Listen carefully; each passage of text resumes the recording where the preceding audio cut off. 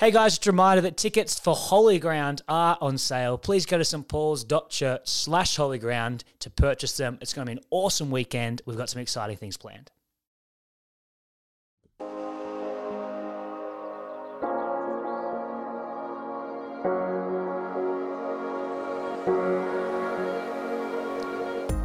Welcome to Generation Podcast, where we have real conversations about what God is doing in this generation.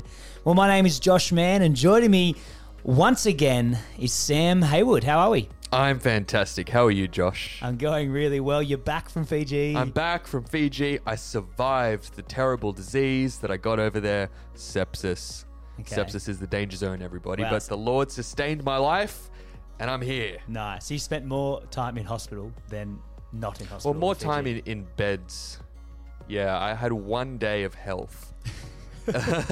And it was a good day. Nice, nice. But while you're in bed in Fiji, feeling out of control, you were listening to the podcast we recorded about control, right? That's a funny story because I was literally thinking, I have no control. I was in this village. There was, there's no hygiene. I just felt actually scared, completely out of control. Like, I can't get out of this situation. I got really anxious and I was like, whoa, maybe God's trying to teach me something. Meanwhile, literally at the same moment, you guys are here in Sydney recording a podcast on control, and you send me the draft or whatever whatever the heck we call it, the recording before it goes out, and I listened to it. And I remember texting Ash. I was so thankful because what you guys talked about really ministered to me in a moment of feeling out of control. And I didn't realize how much I idolized it until I lost it. Yeah, wow. So I'm going on this journey with you guys. Awesome. This is great. That's great. Ashley Joe did a phenomenal job 2 weeks ago she came in the studio and recorded it for us, or with us. So we just want to thank Ashley Joe again. Yeah. Absolutely One nailed of the it. great stories. One of the greatest stories of all time. That's fantastic. The greatest plot twist in a story of all time. I know. Yeah. So thank you, Ash. You're fantastic. Yeah, so that was last week when we did Control. This week, we're looking at the idol of security. Oh. Now, from the outset, control and security sound pretty similar, and in fact, they are pretty linked. The fact where you feel out of control, you may feel insecure, and maybe you're starting to idolize the same sort of things. So last week was control. This week, we're looking at security. What the heck is that? What the heck is security? I don't know. I've never had it. I'm kidding. I'm very secure. Wow. There's a couple of different definitions. In fact, 2 definitions of security that we'll run with today, both out of the Webster's Dictionary, the faithful Webster's. The first definition we've got of security is the state of being free from danger or threat. So that's a very material kind of sense of security. Yeah. The second definition is a thing deposited or pledged as a guarantee of the fulfillment of an undertaking or the repayment of a loan to be forfeited in case of default. Now, that sounds very odd and abstract. Was that insecurity? No. That's the second definition of security. Nice. And it's a monetary kind of, it's kind of like a down payment that secures the thing. So if you're buying a house, which I'm sure you do all the time, Not yet. Not in you Sydney. sign a contract and you put a down payment on the house. Yes. Which is kind of like a security. Ben did that. Did you do that? Yep. Yeah, you did that. So when you've paid the security on the house, you actually own the house. It's guaranteed to be given to you, even though you haven't paid the full price, right? That's exactly what Jesus does with us with his blood. There's been a down payment that's like bought our salvation, which we know that we have eternal security that will reap what Christ has placed a down payment on. Okay. That's cool, right? Yeah, it's awesome. So security is the feeling, or it can be immaterial and material, right? It can be a feeling, a sense of security, but also security in the immaterial objects, right? Yeah, definitely. Because it's kind of like if you are in a third world country and it's really dangerous, you can have really high fences around your property. Like friends in South Africa have like serious thick concrete walls around their houses with barbed wire fences so that they will be secure, right? Free from danger or threat. We also wanted to give a definition of insecurity as well, because as we were preparing this, we were thinking insecurity is how we experience the problem of idolizing security, right? Typically. And our generation has an epidemic of insecurity. And so the definition of insecurity is, there's two again. The first is uncertainty or anxiety about oneself, a lack of confidence. And they give an example here. He had a deep sense of insecurity. And the second is the state of being open to danger or threat, a lack of protection. And the example given is growing job insecurity. Yeah, well, so when we feel insecure, when we're going off that definition, when we feel like we're not good enough in our job, or our job security is limited, we feel like they could be letting us go from here or there, we find areas in our life to hold on to that make us feel secure. Is that right? Yeah, because let's take job insecurity. It's the fear of the unknown. Like, no one's come up to you and said, hey, I'd watch out, your job is in jeopardy, you might get a phone call. But that might not be the present reality at all. Your boss might be very happy with you, but you might have an irrational feeling of job insecurity. You might think at any moment, my boss could come in here and say, you know what, you're done, you're fired. And that's a sense of insecurity. And it's the same in an identity sense. So if we don't have a security of identity in Jesus Christ, a full awareness of who we are based on who God has said that we are, when someone comes to you and says, hey, Josh, I reckon what you did actually made God really disappointed with you, right? Which is totally untrue, both theologically and experientially. But if you're not assured of your identity in Christ and you have insecurity in your identity, you might listen to that and go, you know what, maybe God really is disappointed and frustrated with me. Does that make sense? Yeah, and then that will have flow-on effects with how you relate to God. You'll probably want to hide your sin from God rather than going to God with your sin, saying, cleanse me. Yeah. And so it's really, really important to think about this idol of security, because it can is explicitly linked, like all the idols, to your relationship with God. And if you are secure in your relationship with God, then the rest of your life and the seemingly huge problems in your life will be minimized, because you're secure in the God that is in control. And that's what we talked about last week, right? So we've talked about security, we've talked about insecurity, but I want to get into the fact that God has made us secure, as you alluded to before. Yeah. And security is a good thing. And there's two ways this plays out, right? There's immaterial security, which is our feelings, our identity. But then there's material security. And God has created both those things for us. Do you want to flesh that out? Yeah, definitely. I think God really wants us to know that we are secure in Him. It's more than saying God wants you to feel secure. God wants you to know, even if you feel secure or not right now, and if you're listening to this podcast and you think, I really don't know what God thinks of me, I don't know how God is going to make my life pan out, God wants you to know, regardless of whether you feel that way or not, He thinks in a very specific way about you and has a very specific plan for your life, and wants you to know it so badly that He tells you often in His word both of those things. And so when it comes to, let's say, immaterial insecurity, which is a sense of identity insecurity, Ephesians 2:19 says this: consequently, you are no longer foreigners and strangers, but fellow citizens with God's people, and also members of His household, built on the foundation of the apostles and the prophets, with Christ Jesus Himself as the chief cornerstone. In Him, the whole building is joined together and rises to become a holy temple in the Lord. And in Him, you too are being built together to become a dwelling in which God lives by His Spirit. So this passage tells you a couple of really profound things about how God sees you. The first thing that it says is you are no longer a foreigner to God. You are not just a citizen in God's city. You are a co-heir with Christ. You are a child of God, and you've been adopted into his family.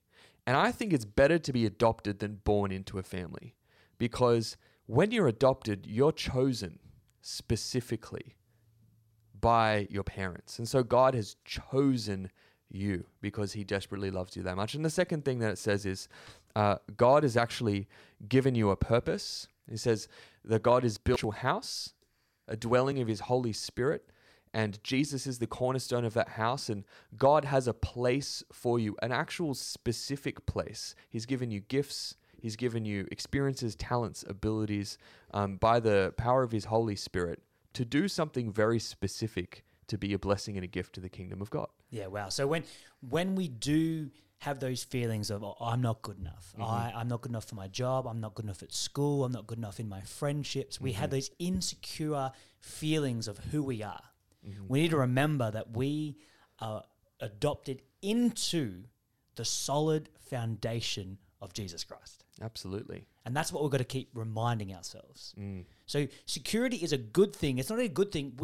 It's not only a good thing. We, in fact, have security. You have security already. Already. Before we even start this discussion about idolizing security, you already have security if you have a relationship with God. Yes, absolutely. And it's like you could struggle with this for the rest of your life. You know, you could be like 22 right now listening to this, feeling like, I really don't know what the Lord thinks of me. I really feel like I'm a burden to the church. And, you know, God is going to take you on a journey. But say, hypothetically, you by the time you're 80 still feel the same way, right? You're going to step into glory, see God face to face, and in that moment realize you never had to think that way. Because God never changed the way that he thought about you, even if you never saw yourself in the correct light. Yeah, and so that's immaterial. That's security. immaterial. So when we talk about material security, how does that play out? Yeah, I love this passage in Matthew, which talks about material security. For me, it's been a bedrock of faith in moments where I've felt immense insecurity materially. So there's a passage in Matthew 6:25 where Jesus says, "Therefore I tell you, do not worry about your life, what you will eat or drink, or about your body, what you will wear. Is not life more than food, and the body more than clothes? Look at the birds of the air. They do not sow or reap or store away in barns," or in a sense, they don't have bank accounts, "and yet your heavenly Father feeds them. Are you not much more valuable than they?" Isn't it frustrating that Jesus has to convince you legitimately that you're more important than a bird? Can any one of you, by worrying, add a single hour to your life?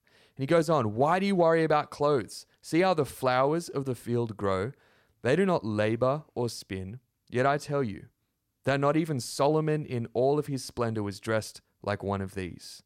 If that is how God clothes the grass of the field, which is here today and tomorrow is thrown into the fire, will he not much more clothe you, you of little faith? So do not worry, saying, what shall we eat, or what shall we drink, or what shall we wear? For the pagans run after all these things, and your heavenly Father knows that you need them."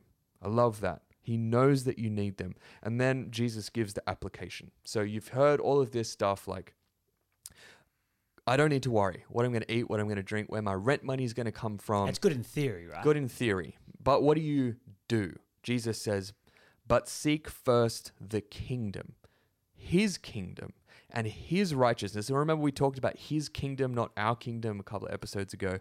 And all these things will be given to you as well, as a little bonus. That's so good. So when we are living for ourselves, living to build our kingdom up, we feel a necessity to hold on to material possessions, to hold on to things to make us look good, to build our kingdom.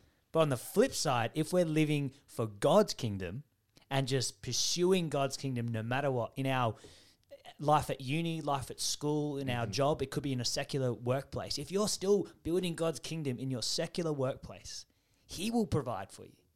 That's a promise. It's not. This is not a theory. No. This is a promise. This is from the Bible, in His Word. Jesus explicitly spoke it to His disciples back then, but also to us. Can I tell a story about that? Because sometimes it can seem hypothetically like, yeah, God will provide if I have faith, and supernaturally He'll make a way. It's actually true. It actually happens. I have two stories. One that comes to mind. I went to Pacific Hills Christian School, a little shout out. And our principal told a story of once they were doing a food drive, and they had these big pots of curry. And there were hundreds and hundreds of people. Butter chicken? Probably, let's just say hypothetically it was butter chicken. That's great. And there were hundreds of people, and they were going to run out of food, right? And Dr. Boyce tells this story where they basically got to the bottom of the pot, and they were scraping the bottom of the pot, and it just kept going. That's so good. Dozen people. If it was butter chicken. 2 dozen people, and God is just miraculously providing food. They were worried that they were going to run out, and they didn't run out. That's so good. Personal story from my life. I remember a few years ago, God had called me to the city to pastor this church and to come on staff at this church. The problem was that the church didn't have enough money to pay me. They could only pay me about, basically nothing. And I had this moment with the Lord. I went to a cafe and I really wanted to spend some time with God, and I felt like He wanted to say something to me. And so I sat down and I said to Him, I was like, God, what do you want me to do? What are you saying? So I sit down, I order a coffee, and I hear the Lord say to me, Sam, I want you to go full time now. Right? And the church couldn't afford to pay me more than 1 day a week. And I was living in Piedmont, and it was really expensive. And I thought, God, I can't. I can't go full time. How will I pay my rent? How will I pay my groceries? And the Lord said to me, no, it's time for you to go full time right now. And so I ran the numbers, and I said to the church, this is how much my rent costs. If you can pay my rent, I'll go full time. I think God wants me to go full time. Anyway, so I go full time, and I never was in need for that whole year that I was there in that church. And it became abundantly clear to me after a few months why God told me to go full time, because He had some things that He needed me to do in that church. People just gave me money, would just call me up and be like, hey, I think God wants me to give you X amount of dollars. And it was always in the last second, the last moment, couldn't buy groceries that week. And, God would just provide miraculously. Awesome. It's so incredible. Because we hear about those stories in the Bible. Everyone's like, oh yeah, feeding the 5,000. Awesome. Like, that is an incredible story. If you really think about it, it's an incredible story. But it actually happened in your life. And it continues to happen. Yeah, and that's what we need to remind ourselves, that God is doing miraculous things around the globe every single second. And before we get into the rest of this podcast, we just need everyone to know that you are secure. You are secure in God, both in your identity, but also in your material security. He will provide you the things that you need if you're running after His kingdom. Absolutely. And that should birth faith. Because we should go, okay, I'm secure, I'm untouchable. It should just lead to this sense of, I can go wherever the heck God calls me to go. I can take whatever risks, give however much of myself God calls me to give, with full assurance that if I'm seeking first His kingdom, He will provide for my needs. Exactly. That's what we should do. Well, we're going to take a little break from our podcast to get a little bit of insight into Josh Mann's life of injuries. You had one of the most disgusting injuries I've ever seen in my life. It was great. This week. What happened? The best way to explain it is my pinky finger on my left hand exploded. The top of it left the bottom half behind. It had it's like the top half of your pinky had a mind of its own. It didn't want to be around anymore. Didn't want to borrow It was you. like, I'm out. My finger got divorced. Yes. Oh, Josh. I dislocated my left pinky finger and the bone was out of the skin. And what's sad about this is that your other hand is also horrendous. Like you can't physically shuckers. You can't shuck You it. can't shuckers. I wish that was on I camera. might take a photo of this and then put it on That's the great. Instagram. Well, my Check Instagram. This will make sense. yeah. I did the exact same injury 3 years ago on my right hand. So yes, I can't shuckers on my right hand, and as a result of this injury that's just happened to my left, shuckers is done. Shuckers is over forever. He's got weak pinkies. Yeah, weak pinkies, lanky, weak pinkies, right? And so got to have the splint on. It's gonna smell. So if you're around me, It doesn't have to smell, no, mate. it's just sweat. It's sweat. That's the reason, for those playing at home, the reason Josh's other finger looks like that is because we bullied him out of wearing his brace because it started to smell so bad. Exactly. So it's like, don't wear it. I'm sick of it. So- And then now his finger's just curled over. Exactly. So I'm having a straight pinky, and it's going to mean I'm going to smell. So if you're around me in the next 6 weeks, I'm sorry. Yes, I wear deodorant, but it's my splint on my pinky, so suck it up. Well, Josh, it's been great to get to know you very intimately today in that gross story. Let's get back to the podcast.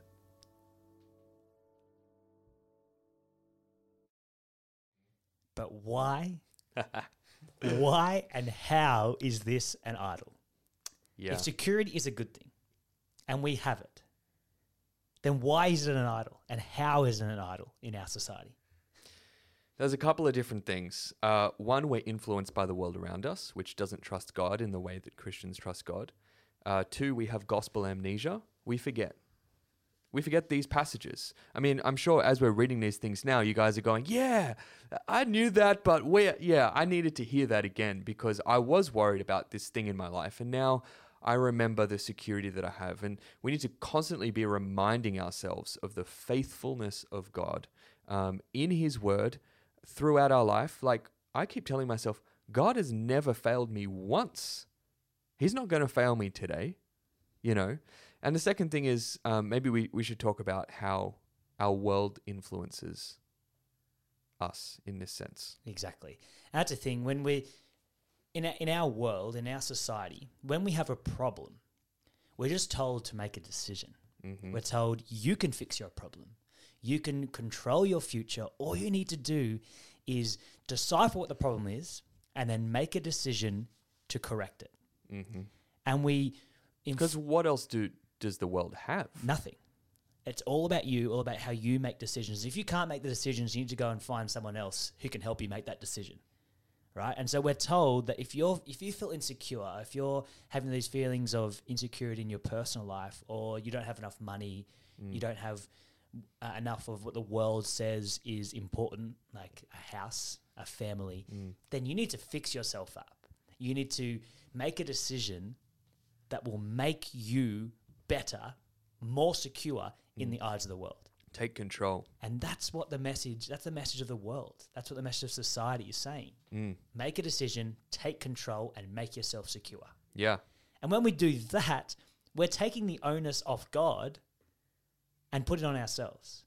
Yes. And so in my mind, correct me if I'm wrong, in my mind, the way we idolize security is simply that we don't trust God enough. Yeah. Essentially, that's basically what it boils down to. The foundation of idolizing security is a lack of trust in the Lord. There's a really helpful story from the book of Isaiah that unpacks this in God's people that might give us a little bit of insight into what this looks like. In Isaiah 30,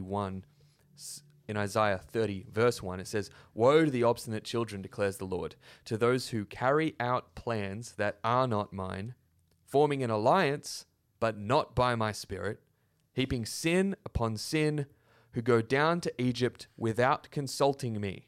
So God is saying, my people are doing all of these things. They're making plans without asking me what my plan is. They're forming alliances with other nations, but not by the leading of my Holy Spirit.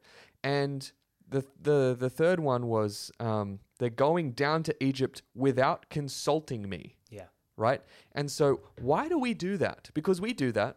We, even in the church, even in church leadership, will think, okay, here's a problem. Let's get a think tank together and come up with a rational, intelligent solution. And then we'll pray at the end for God to bless our idea. God would say, you carry out a plan that's not mine. You created an alliance, but not by my spirit. And you went to Egypt without consulting me. And then we wonder why we feel like we have to sustain that thing and why we feel insecure. Because there's a truth in this that what God creates, he sustains. What we create, we have to sustain. Yeah. If God declares something over us or gives us a promise or gives us an idea or gives us an insight into his plan, and we're just obedient to that, we can have assurance it was God's idea. If God created it, God will sustain it. But if it was our idea, we got to sustain it. Exactly. So what does it look like in someone's life to idolize security then? We're talking about making a decision and speaking about or making decisions based on your plans, not on God's plans. Practically speaking, what does it look like? What has it looked like in your life? A couple of different things. A lot of it has to do with the size of our bank account.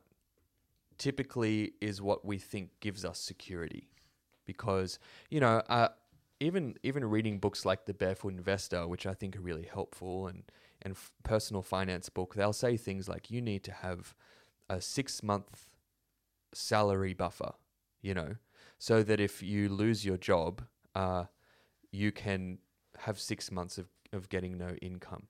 Essentially, you create job security for yourself.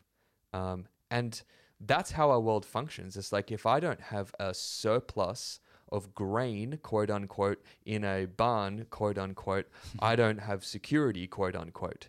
And Jesus literally is going, stop storing up for yourselves treasures on earth, store up for yourselves treasures in heaven, because I got you, bro. Like, I think it's what stops us from being generous. Because like, if I'm generous, then I don't have security, right? Because I'm giving away not my money, I'm giving away my security, because my money is my security. Wow. So we turn material possessions into our security. Yes. We turn money into our security. We turn our house into our security, our kids, our wife, our family, our pedigree, our profile, our public perception, rather than just looking to God. Absolutely. So what's the alternative to idolizing security? Oh boy, just trusting the Lord. It really comes down to an awareness of, I have security already. I don't need to manufacture security because I already have more security than I could ever dream of. Like, what I love about that passage in Matthew is Jesus is saying, little birds have security. Grass has security. Why don't you think that you're more important than a blade of grass, that you have to store up security for yourself? God actually loves you. Like, he is intimately involved in your life. He has a plan. He has a purpose. He cares about, and the word says he cares about you having food on your table. He cares about you having a roof over your head and clothes on your back. He cares about it so passionately that you don't even need to worry about where it's going to come from tomorrow. Yeah. And just a practical example of what obedience towards God looks like in our world. I was going to tell a quick story. Yeah. I had a really good friend who works at Pacific Hills Christian School, actually. He is about to, or him and his wife are about to go on a journey to Canada at the end of the term coming up. And to do so, they're quitting their jobs here in Australia. They are selling their cars. They are getting rid of their material security here in Australia, in Sydney, where they feel comfortable. They're going to Canada, teaching in a Christian school in Canada because they feel called by God. Wow.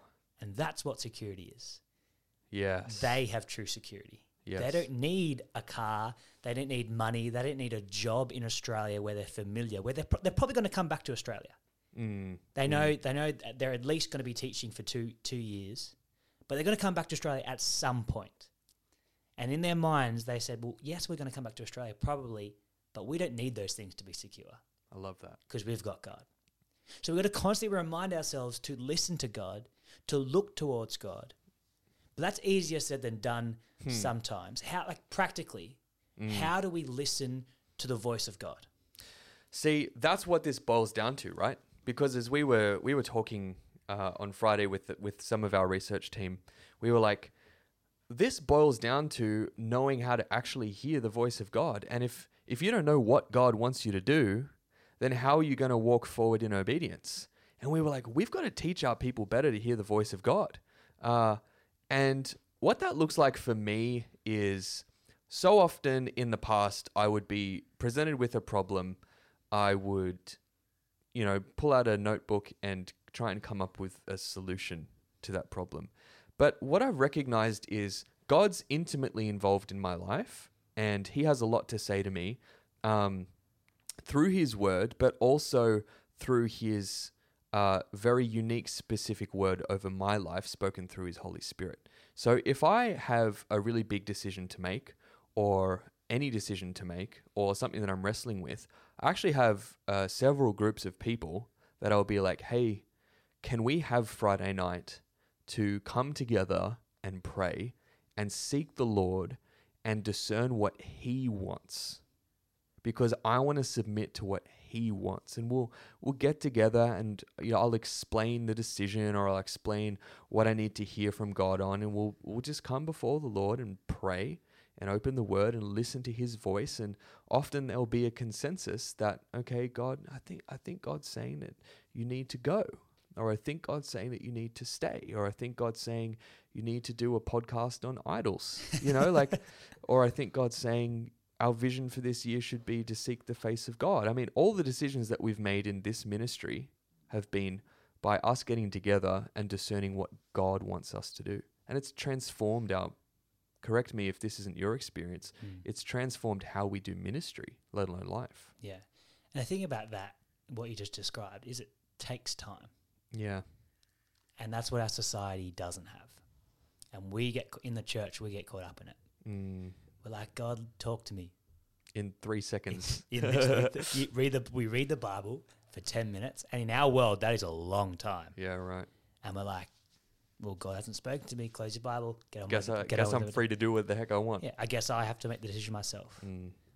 But what's different about how you make decisions, or how you've changed the way you make decisions, is actively seeking God's face, seeking his will for your life. And it will take time. It often takes hours, but it means you actually have to not want to leave until you hear from God. Exactly. And doing it with other people Yeah. ensures that There's accountability yes, to it. exactly. And that's really important. I mean, with the prophetic, it's like if you have a sense of like, oh, God told me to do this thing, 1 Corinthians says that we need to authenticate prophecies in groups, so that there's a sense of accountability to that. And that's been very important for our ministry to be like, sometimes I'll come to our team and say, and we've done this a lot, hey guys, I think that this might be what God wants for us, and here's what he's been saying to me, and here are all the scripture verses. I'm just going to lay it out for you, and I want you to pray, and I want you to tell me if this resonates with you and if God is saying the same thing to you. And there's in our team, there's been a consensus on pretty much everything, but there have also been things that I have thought were the Lord, and it was actually, he was trying to say that about something else, and we needed to discern that together in community. Yeah. Yeah. But all this boils down to realizing who we're listening to. When it comes to your own security, who are you listening to? Are we listening to our money? Are we listening to our friends? Are we listening to our family? Or are we listening to the God who is in control, who is in control of absolutely everything? But remember, you already have profound security. Yeah. We already have profound security in that God who is in control. So when it comes to our security, who are we listening to? The God that is in control, that has given us security, or something of this world that will fade, that will go away, and that will not last? I know we're out of time, but I think it's important to talk about Jesus and how he gave up his experience of heavenly security to come into the earth, into poverty, like born in a stable. The scripture says that the Son of Man had no place to rest his head. And, he was nomadic and homeless and relied on the generosity of believers as he went from town to town, and, was probably always dusty. And just Jesus had a profound awareness that God, his Father, was his provider. And Jesus didn't have to live a life like that.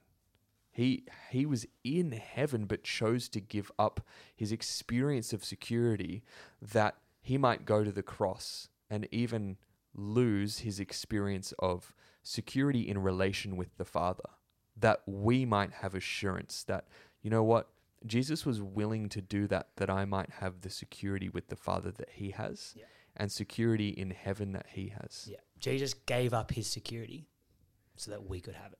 It's beautiful, right? It's awesome. I love Jesus. We're going to leave it there. Great way to finish. Great way to finish. Remember, you already have security. It's been paid on the cross. He's paid it forward, like we said at the start. And that's what we need to hold on to when we make our decisions. Seek God's face, not our own ambition. Well, thanks so much, guys. I hope you've enjoyed it. Please keep talking about it. Please ask us questions if you need to. But remember, renewal in our generation must start with a renewal of our hearts. Each episode of the Generation Podcast is brought to you by members of St. Paul's Castle Hill. This week's podcast was brought to you by Sam Clark and Daniel McGowan. Thank you so much for your faithful service.